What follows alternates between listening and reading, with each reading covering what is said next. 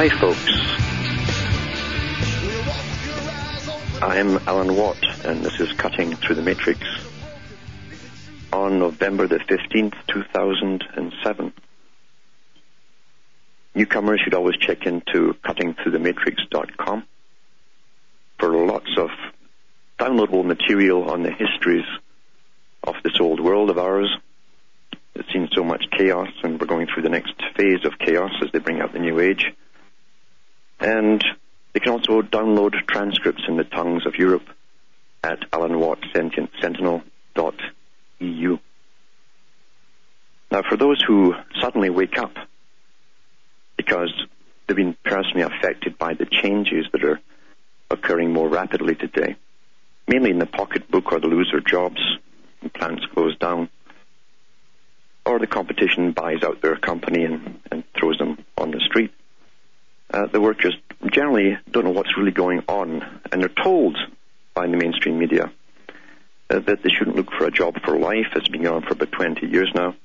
When they started this hype, you'll have maybe 10, 15 jobs in your lifetime, and you're supposed to just get used to it. And they go around in circles looking for answers, and those who manage to get back into companies and businesses and corporations stop right there. Once they get employed again, they're back into the rat race. They're shuffling hard for money, and they're hustling away to keep afloat and to keep their mortgages going, or their rents going, or families going. And it's not an easy task. So therefore, it's easy for them when they start to wake up to fall into the other trap, which has been laid out by the same big boys who run the world, and that's the trap of thinking that somehow it can't be human beings that run this world. It must be something alien to them. And that comes quite naturally because, you see, you've already swallowed the world as it's been presented to you, and the thought that there could be people who are so well connected and organized that run the world, so incredibly detailed in their mythology, is a hard thing to grasp. So it's easier to jump off into the paranormal or into aliens or whatever rather than accept the basic truth. And part of the reason for that is because we have been given a complete fake history, a fake reality, in fact. And it's so easy then to jump into what must be something else because I'm so clever, how could I have been fooled my whole life? So you fall into the trap of it must be something other than human. In a sense it is, and it is psychopathic in structure, and that can be verified. If you want to look into the pathologies of psychopathy, it's not hard to find. And you find these people crave power all down through the ages. Now, they give us the old histories of ancient tyrants, and the most recent one we're always given is Adolf Hitler. But there's been many more since even Hitler, and they're born in every generation. And they're born mainly in the powerful families, at least the ones we see who emerge, the ones who are lucky enough to be born into these wealthy, powerful families.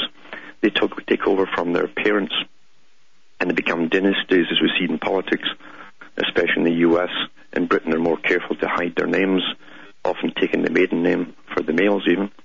But they're dynasties that run the world, and they run it through institutions that go up in a pyramid-type structure until you have the big boys at the top, and the royal families even of Europe, and beneath them you have this Royal Institute of International Affairs, which claims, even though it's a royal charter, to exist as an institution, and it's a legal term, institution, like a public institution.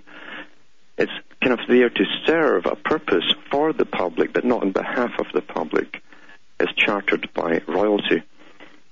And they're the guys who set up the League of Nations, and then they set up the United Nations, and their goal has always been a world system, a global system, based on the one system that stemmed from the elite of, say, London, England, for instance.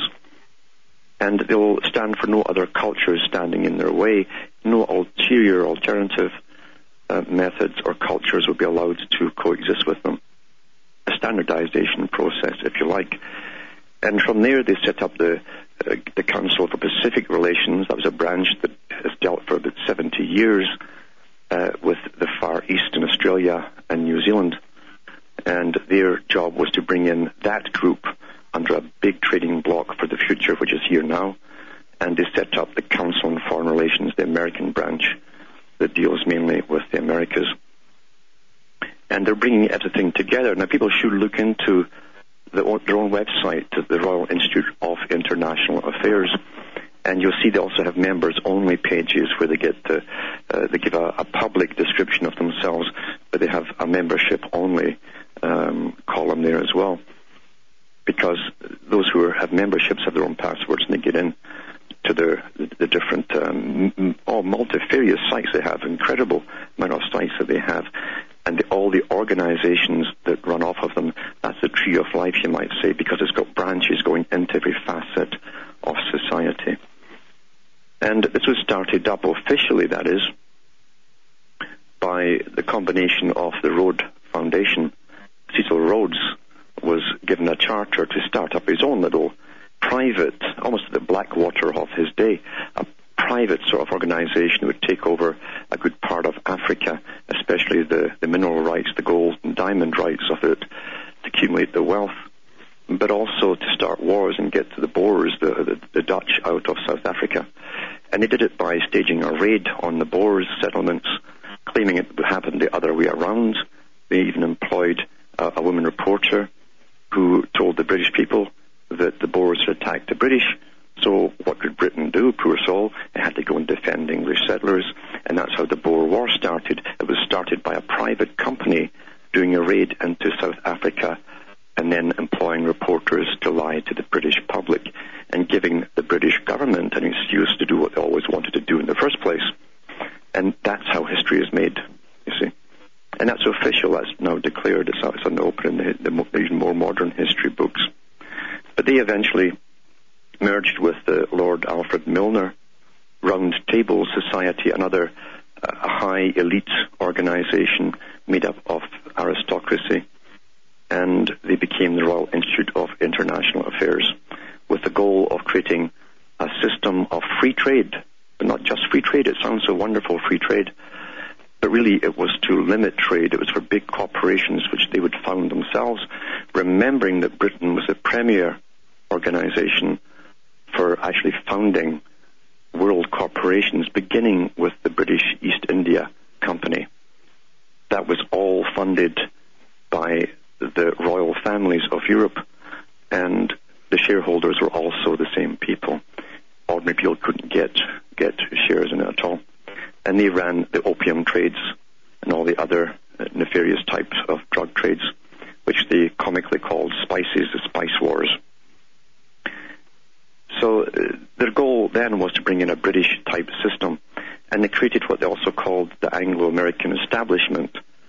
A very good book was put out by Professor Carroll Quigley on this topic and the connections to interrelated families of both Britain and the United States, with this particular goal in mind of world government and how they, through corporations and foundations working in tandem, would eventually control the world using this London-based system as the foundation, this type of culture that exists within the elite of the aristocracy. And they've been behind wars from the very beginning. As I say, the first war they had, they started off the Boer War, and they take credit for that too. They were the ones who started it with this private little group of Cecil Rhodes. That's how wars are started, and that's how you get the desired effect, which is really to get a synthesis, because out of every war and conflict, you have treaties made where the victor generally takes the spoils, but you always find too, and this is known in sociology and in political science, the high bureaucracy of the defeated side, because they live so well and so high on the hog generally, merge with the bureaucracies of the victors, and they become one. And that's happened all the way back to ancient Egypt even. The same thing happened with invading armies in Egypt, and you always found after about 20 years or even less, the bureaucracies of the invading armies, their governmental type system structure would merge with the Egyptians, and it all become one. and they'd grow and create a bigger empire from that union. It didn't matter who won and who lost, because amongst elites, they never lose, you see. And often you find they're related anyway, first cousins and sometimes even brothers. The history of England alone will prove that point. And you'll find from Queen Elizabeth I's court onwards, they were more open with an agenda. We tend to look at the Middle Ages and think they were pretty backwards and living so primitively, and nothing can be further from the truth for the wealthy elite. They lived very, very well. Even by today's standards, lived at a much higher standard than the average person can imagine. Going back to ancient Rome, don't forget they had underground water, hot water for central heating, going around their big palaces. You go back even further into the Minoan society, and we know that from little islands that are left from a huge island that sunk in the Aegean Sea, where Terra is now. Terra, with all of its frescoes and its wonderful living in the azure seas, had plumbing to all the different houses that were built in it, plumbing, hot water as well. So they lived very well indeed. And you go back even further to the Harpian civilization that was the precursor of Sumer, and my goodness, you find those guys, rich merchants too, that ran more ancient trade routes all the way from the Middle East right through to China, also had indoor showers. Wow, indoor showers, eh? And we think we're so modern. And I bet they paid a lot less for it then as they do today. So in the Middle Ages, going back to Queen Elizabeth I's court, they were much more open with their agenda when they declared there would be a British or British, B-R-Y-tish empire. That's what they called it. And John Dee was the man who proposed it to Queen Elizabeth I. And it would be based on free trade. And those countries that would adopt the British system would be eventually called a commonwealth, because you held the wealth of the commoners, the commonwealth, you see. And at the same time, if they would adopt the same parliamentary type system of aristocracy running over with the House of Lords and all the rest of it, then they would be given a form of most favored nations, a trading status. And that's what China was given just recently. So nothing changes. 100-year-old plans are nothing at all. 400-year-old plans are nothing at all to fulfill if you have the foundations. And as Carl Quigley said, foundations exist and last longer than any single person. They employ, as they retire older members, they employ new members, and they take over with the agenda and the mandate, and they can fulfill whatever they project in the future. And that's how they pull all of this off, is by planning, a careful selection of their members, and unlimited wealth to hire think tanks for these institutions to make sure that they can plan a future, look at all the reactions from the public in that future, and even set up leaders to sway the public off in a different direction. And that's all before they've made the first move on the chessboard. So you plan everything like a strategy in war, way ahead of time, and then gradually you pull it off. And for those who wake up, they're suddenly stunned because they have no idea. They think that democracy really exists. They really do. They really think there's been such a thing as democracy, which has been the main front cover for this whole agenda all of this time. And then they find out suddenly, all these institutions that they're given for the public really don't work, or they're not there at all, or there's no real justice. So they go off into outer space thinking it must be aliens, and that's why big boys are funded by the Futurist Society to put that idea in your mind. And then you run around in circles for the rest of your life buying lots and lots of books and talking about Zeta Reticuli and visiting channelers and all this rubbish, and you become very, very poor, very confused indeed, and you'll never get anywhere near the truth. You're in la-la land. The New Age movement was also created by the big foundations. Look into the histories, for instance, of Madame Blavatsky, who was to kick off a form of Freemasonry, even though Pike and Mackay, who was a historian for Freemasonry, said these were side degrees. They were not real true degrees because they only give men the high degrees. But it was to fool women into joining this, what they thought was an occult mystic organization, because they had to get the middle class female population on board, so they gave gave them what they called theosophy. And Blavatsky was put out there as the founder. She was primarily an actress. Her sister herself wrote a book about it, saying she'd been acting since she was a child and telling stories. And she did her job very well. And she was getting backing by the media that was also owned by the same aristocracy that pushed her.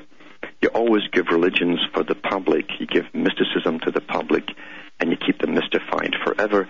And the best way of discrediting true information, which is called intelligence, is to grab that same intelligence, mix it with fantasy, and offer it to the public, who will often run with it. And those who are still giving out the basic intelligence are then poo-pooed by people who've heard all the nonsense. I'll be back with more after the following messages.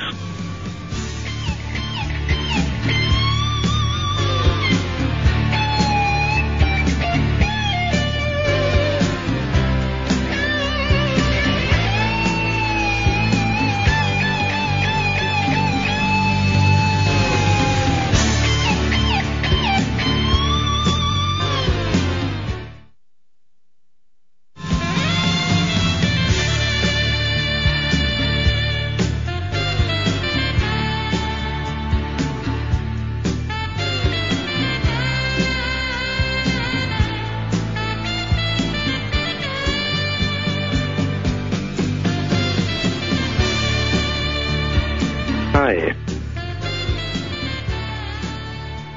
I'm Alan Watt, back with Cutting Through the Matrix, and just taking some of the veils away to show you how very, very wealthy people who run the moneyed system of the world, the trick is to get the public to believe what wealth is. They say this is wealth, and so you believe it, and you use it for currency. It doesn't matter what it is.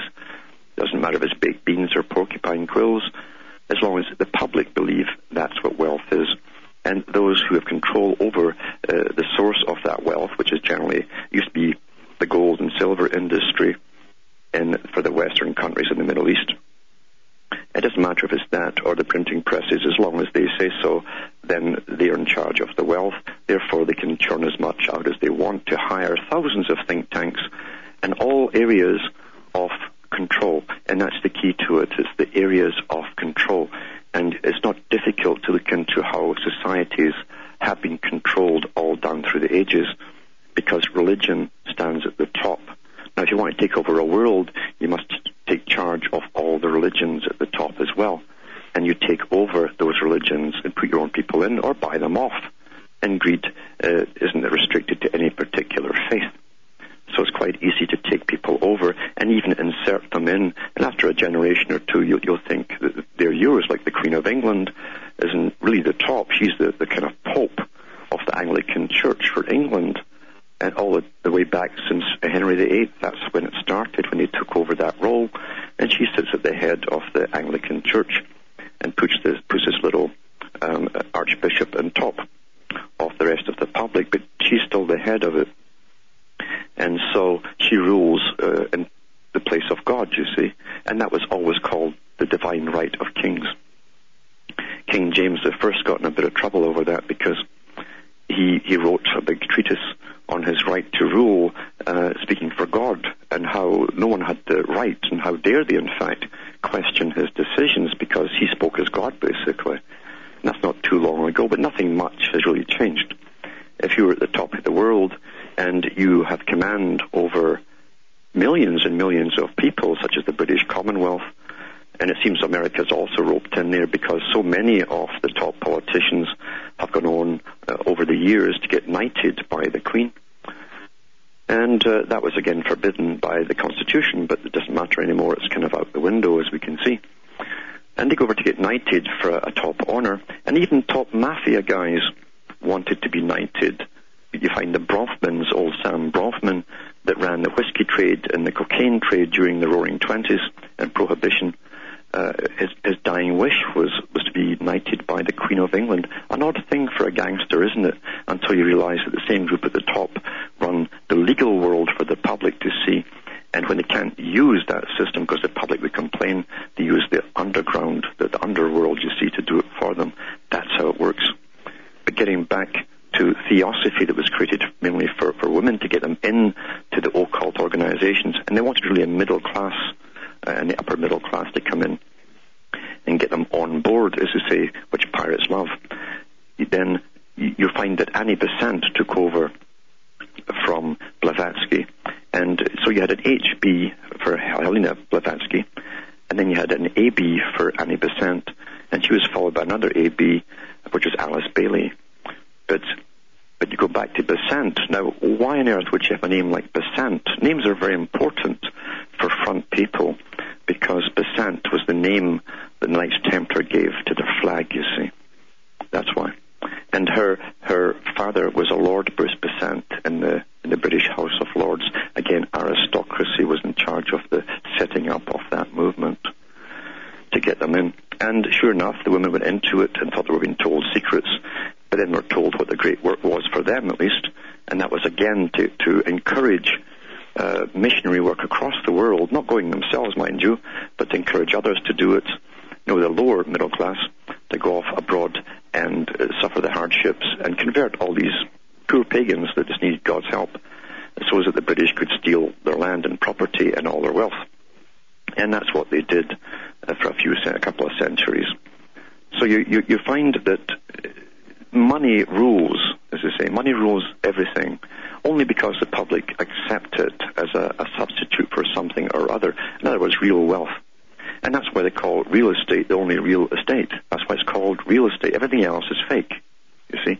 And even your real estate isn't yours, your property, because if you look at even your titles to your deed, you'll find really that you don't own it at all, and it's registered. Anything that's registered under law is not yours anymore. You're simply in possession of it. So we're conned and conned and conned all down this long, dusty road. And going back to the Royal Institute of International Affairs, they have publicly taken the credit for pushing and putting the bills forward for the income tax and property tax quite some time ago. They were the ones who did it. The CFR branch did the same thing in the United States. So they've been running this world as a sort of front organization for this aristocracy, this very old aristocracy that's run the world for a long, long time, that actually uses for its symbols all the symbols of Egypt even. And that's an odd thing to say, but it's true, because the coronation of the Queen can show you sitting on a raised dais or a ziggurat-type pyramid, a stepped pyramid, in the throne, wearing her crown and holding the little scepter, which is the world, and the little wand thing in her hand, which is actually a little flail. And you'll see the same thing in ancient pharaohs as well. And you'll see it on the hieroglyphs even depicting Nimrod. Thousands of years ago, and there it has been performed in Britain in places like Westminster Abbey. And you find the floor of Westminster Abbey is a checkerboard floor, the black and white squares, which is also the tesserated floor of the Masonic Lodge. And in Westminster Abbey too, if you walk around there and look at all these knights, they're put in little sarcophagi, just like the tombs of Egypt. And on one wall, they have one for a very wealthy old family from Norman descent, and they have two Egyptian obelisks on the ground floor, and just halfway up the wall is another two there, very obvious Egyptian obelisks in a supposedly Christian church from the Middle Ages. And people go through that and never ever question why, because we're not taught to think or reason, we're taught to parrot what we're told. And that gets me back to my original point here. The sudden shock of waking up and realizing that things are not the way it's been downloaded into your mind to be. Things are vastly different. Today we see the velvet glove being taken off the iron fist, which is showing itself and is glistening rather brightly in all countries under this terrorism act. Britain has now declared itself to be in the newspapers Fortress Britain. They copied that from the one that was in the Canadian papers from 2005, when the Prime Minister of Canada signed an agreement with Mexico and Canada to basically integrate the first open part that was given to the public on national television for the integration of the Americas, security forces, taxation systems, customs duties, all that was to be integrated. And they had to make another 5 agreements up until 2010, and by then the complete unification of at least the U.S., Canada and Mexico and perhaps even Chile was to be completed and up and running. And before that, even discussed putting a new capital for the Americas, a new Brussels, just like Europe's got, and base it in Montreal, Canada. Why Montreal? Because it's under the Napoleonic Code, which was rather likely on the banking system, and that's where they'll be based. So we're going through a script. That's the bottom line.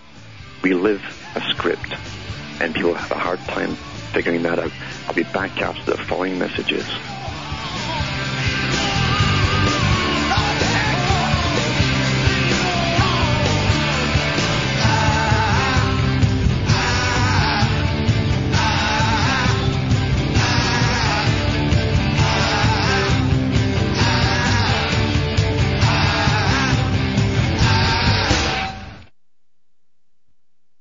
News, politics, cover-ups, government corruption. You're listening to We the People Radio Network. WTPRN. There's a cone of silence that we don't dare speak.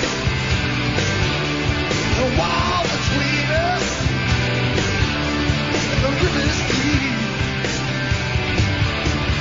Keep pretending that there's nothing wrong. But there's a cone of silence and it can't go on, can't go on, can't go on. Hi. I'm Alan Watt, back with Cutting Through the Matrix. Just giving you a little bit, because there's so much you could give out, but it would take forever. Showing you how nothing has been left, no stone has been left unturned to bring about a totally controlled society. Now, in ancient times, even in Egypt, who left more records than most nations about their method of control, they simply dominated the public by giving them a particular religion with the Eye of Ra, and you couldn't go anywhere in Egypt without seeing a symbol of the Eye of Ra. And in other words, this eye was watching you and knew your thoughts, you see, could see inside your mind, and you had to behave yourself. And even the slaves were trained that this eye, no matter where they ran off to, they get found. And so they were the best behaved slave that ever existed. They found the same technique with tyrants down through history, and even Stalin had his picture everywhere, just like George Orwell showed in his 1984 black and white movie made in 1984 by a British company with Richard Burton in the movie. And wherever you went, even up your stairwell, you'd see pictures of the tyrant who was watching you, this fatherly figure, this stern fatherly figure. And that was meant to implant itself in your mind that there was nothing that you did that wasn't known. So that's the key to it all. If you can either make people believe religion and keep them very ignorant, and the masses in all ages, remember, couldn't even read and write. We were only given reading and writing for the majority of the public so that we be efficient in industry. You can't very well make things in factories if you can't follow instructions and read blueprints, so they had to give a basic education. But they also withheld archives of history, the true archives of history. All you got at school was dates, times, battles, and winners. That's what you got. You weren't given the primary motivating forces behind it all and who benefited from it and who funded it. And that's the main thing. Who funds all these wars? You'll find that you pay for it all, but you seldom find really, except maybe 100 years after the event, who actually funded it and profited it from the first place. And by the way, why isn't there a world court to try these characters for crimes against humanity, all these big bankers that fund the wars? I mean, wouldn't that be a start in the right direction? Because without their funding, you see, we wouldn't have the wars. That's too obvious. That will never happen. And that has been run down through the ages. So Joe Blow is waking up today and he's freaking out because he says, my God, this system that I thought was mine is vanishing. And I see all these armored vehicles around big cities and so on, and now they're going to go into searching people in shopping malls as you walk into the shopping mall, the shopping plaza. They want to do body searches there now, because now you've had a few years of seeing these black-clad goons with machine guns walking around in these shopping malls and subway stations. Well, now they want to search everybody coming in and out, you see. Training you Pavlovian style, step by step, and that's how they do it with animals. All those animal things that you watched on television and experiment with animals, it was nothing to do with the animal behavior control. It was all to be used on you. And once you become familiar with something in your environment, that's the key to it. That's what Singer talked about in behaviorism, the psychology of behaviorism, and how to control millions of people. You alter the person's behavior by altering their environment. Once you accept a foreign object in your environment, and a guy with a black uniform on and a machine gun is definitely a foreign object in your environment, then the next step is to get you padded down, and you'll accept that. So it's always a step-by-step process of acceptance in this Pavlovian style, because we're going into an era where the changes they're making are so contrary to everything that you thought was normal, even though normal was given to you as well, because normal keeps changing. It's so contrary to it that, again, it seems an alien to you, completely alien, all of this kind of behavior, plus even bringing in the DNA testing on babies and such like that, which is going on in Michigan or Illinois and other places. This is the whole eugenics system being pushed into play step by step, and eventually, and not too long from now, what's left of marriage will be forbidden, except for a little while amongst people who are allowed to marry for certain offspring's purposes only. That will be the thing. And then eventually we'll go into the enhanced humans, and there'll be two classes of human beings. This has all been written about and published in the mainstream. And unfortunately, people only believe the mainstream. But they have published that with two classes of people, the genetically enhanced ones who will be superior, and the inferior types, the junk gene types. At the moment, we're all the junk gene types, all the commoners. You don't have a title, because the elite go by the Darwinian theory, and Darwin is only a front man for those particular people. They believe that they have proven by accumulating vast amounts of wealth and power over billions of people across the world that they have the right to rule those people, that they are superior. And even though we can classify them as psychopathic in nature, which they definitely are, they don't class themselves the same way. They see that as the natural process of nature. The top predators have the right to dominate the weaker ones. That's what they believe. And we're going through this brave new world scenario, and this 100 Years' War, and that's what it was called by Rumsfeld himself. This 100 Years' War. Obviously, it's not going to take 100 years to alter the Middle East. We know that. We know that for a fact. So they're talking about the whole world system and bringing in this new scientific type of dictatorship where technocrats and scientists will dominate the process of the future and the kind of world you're going to get brought up into. And there'll also be a world run by experts. It pretty well is already. It's a world run by experts. And that's what Lord Bertrand Russell wrote about back in the 1920s, and then again in the 50s with his book, The Impact of Science on Society. He said, we shall create a world where the average person will be unable to think for themselves. We shall give them experts for everything. And he was talking about using the media, television and radio primarily. Until you grow up, one generation grows up with that. And sure enough, they can't go outside without listening to the weatherman to tell them what to put on and what to wear that day. That's how bad it's become. The example Russell gave was that a mother would be unable to change the diaper on her own child without professional instruction from an expert. And here we are. We've been here for millions of years, supposedly, and women had no problem with that in the past, but today, they don't know. They don't know. And they have no confidence because an expert must tell you what to do. And that's already happened. And it's happened with pretty well every facet of our lives. Now, at the top of this multifarious octopus with even more legs going off it than the octopus's 8, going into thousands and thousands of branches, they also gave you the self-help groups and vast amounts of bookshelf space has been given in all your public libraries and in all of your mainstream bookstores for self-help books. It's incredible how many there are out there. For every problem, there's dozens of often conflicting self-help books, because all of this was to get you into a form of throwing out your old crutches, which generally was religion, you see, for people, and accepting scientific crutches, because the scientific ones that use a bit of psychobabble to hook you will take over. The white-coated priests take over from the black-coated priests, and you think they're professional and scientific, so you follow their advice. And that's created incredible chaos throughout society, especially amongst families.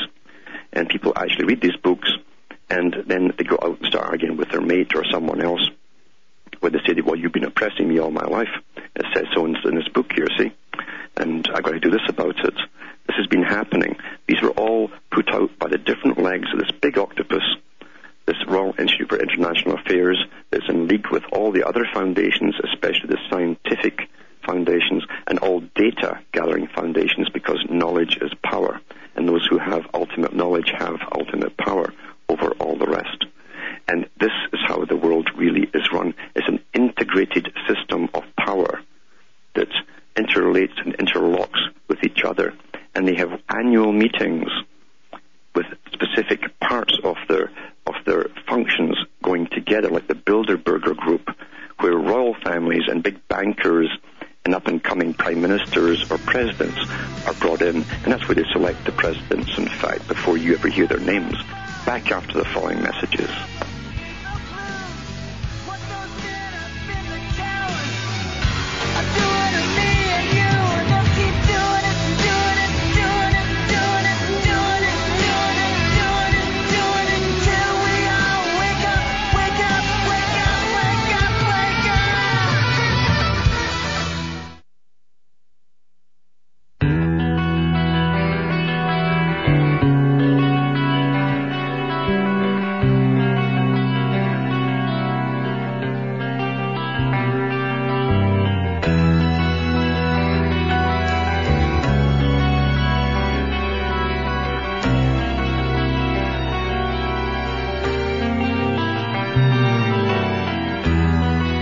Hi folks, I'm Alan Watt, back with Cutting Through the Matrix, and trying to dispel some of the modern myths that are being put out there, again heavily funded to confuse people and keep them going in circles. And by that I mean also the whole New Age movement, which was started and promoted out of London once again. That they were the ones who started the whole idea of mediumship, or channeling as they called it then. And that flourished through people like Madame Blavatsky and through a lot of the women's circles, the upper middle classes and so on, as they had little tea meetings, tea and crumpets as they called it. And they'd invite in the local channeler who would give them what everyone really wants in that whole movement, regardless of the type that they go into. They want a form of assurance that for them personally, the world's going to be okay, and the future is going to be just nice and hunky-dory, regardless of what's happening to anyone else. That's really what all these characters prey on. They prey on the fears of the individual. And sometimes, sure, they'll tell you you'll meet someone tall, dark, and handsome, and that's no lie, because in your life, you have no doubt you'll meet them here and there. It doesn't mean anything is going to happen, but you'll meet them. But people are really after assurance, which is a form of insurance that they're going to be all right. In the old days, you just pay priests for that thing. They'd pray to their deity, and you'd be blessed, and you felt protected. And the more afraid you were, and the more money you had, you could feel much, much better after parting with your money. And having all these prayers said for you, you had special protection. And it's much the same. The more they pay to the sharks out there for their well-being in the future, the better they feel. They must live in this delusion, not just illusion, but delusion, that somehow forces are going to take care of them personally as the world goes to hell in a handbasket. And other ones use different techniques too, pictures which are, as Carl Paul Young called them. He said they're archetypal images, and you'll find that on various symbols and in cards and so on. And they use that too to give you readings and soak the money out of you and give you that good news and maybe a little cautious news just to make it sound more real. And they fleece you because you're the sheep, you see, and that's what you do with sheep. You fleece the sheep. And they're all mutts. They're mutton, you see. That's the function of a sheep. And the good shepherds that come out from the top to lead the people who have no faith in themselves love to follow the good shepherds. So they always get fleeced. That's the history of the world, and it's still going on today. And as I say, this whole New Age movement was designed also to bring in a new type of religion, a religion where people will be disconnected with the reality, regardless of what's happening in the world or to those around them. They live in their own little world, and they wave their hands to bring down the moon and Wicca and all this kind of stuff, and feel very, very nice as people across the world are being blown to bits by their tax money in the forms of bombs and cluster bombs, etc. So they're oblivious to what's happening in politics. They don't want to know, and that's how you disarm people. You disarm their minds first, and that's mainly what the New Age has been very, very successful in doing. A New Ager is like someone standing on the tracks of a train, and the train's coming up behind them, and they don't want to even turn around and look at it. They don't want to see it. They don't want the bad news, and they'll tell you that I don't want to know. That's negative. Well, here's the other part of the bad news. You see, if you don't look at what's negative, then you're losing your survival capabilities. That's why you have these capabilities. The little warnings that go off in your mind are for self-preservation, and you're out there running if you can't look around and see that train coming up behind you. So you've been neutralized by a very effective method. And also we find that MI5 and 6 have been behind it also in creating these myths for the public. Who would have thought that your spy agencies were involved so heavily in the creation of essentially new religions and mass movements and leading them to? Because old Aleister Crowley, we find out later, in declassified documentation, the man who was set out back in the 20s, right through the 30s and 40s, etc., this man started up the OTO, the Ordo Templi Orientis, a branch of Freemasonry with 96 degrees, mainly to get the young up-and-coming budding artists that would be leading the sheep again, the people, in the near future. And sure enough, in the pop rock and entertainment world, that was their hero, Aleister Crowley and the OTO. So many people at the top were members of that. It staggers imagination how they all fell for it. But Crowley was actually trained and put out by MI6, in fact. He even was a spy in Germany for them for a while. So once again, even your secret services are involved in the creation of modern mythologies. So I always caution people to beware and use their own judgment and don't follow anybody, including me. Check everything I say out for yourselves and don't take anything for granted. And I try to stick to the documentation that the big boys themselves have published. Books about the big boys are often slanted in so many different ways, depending upon the author's intent, that it can be very misleading. And you don't have to read about them by other people. Read the books that they put out themselves. Read all the books you can get by Lord Bertrand Russell. And you'll find in the foundations, once again, they set up foundations. There's even the H.G. Wells Foundation, another propagandist for this particular elite. You'll find there are books there for $500 and more. Those are the ones they obviously don't want the public to get. The other ones you can get for maybe $40 or under. But the other ones, the ones where they spoke to their own peer group, their equals, generally are priced out the range of most people.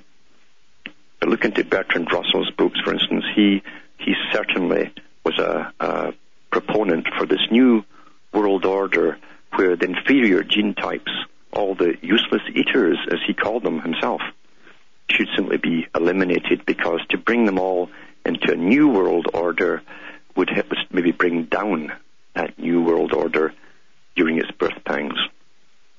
It's an odd philosophy, because if you look at the philosophy of Hinduism, it's the same. it's the same philosophy. Because in Hinduism, and here's Darwin's whole theory, you start off really as sort of slime, and you move from there as amoebas, and just go up the ladder through evolution. And you compare that to Darwin's theory, which he didn't write himself because his grandpa had put it out before him, but it flopped, and it made Darwin a superstar by a build-up in the media, and his book was a bestseller before it even hit the shelves. That's how you create a star. It's no different today. So he rehashed his grandpa's writings, which was just the inner beliefs of an upper elite who already ruled Britain and other parts of the world. Today they simply call them junk genes. Now, junk genes being the commoners.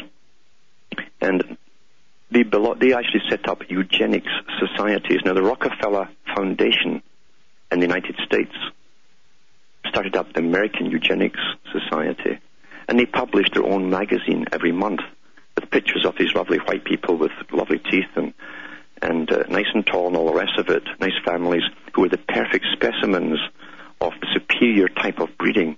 And that's how blatant they were not so long ago.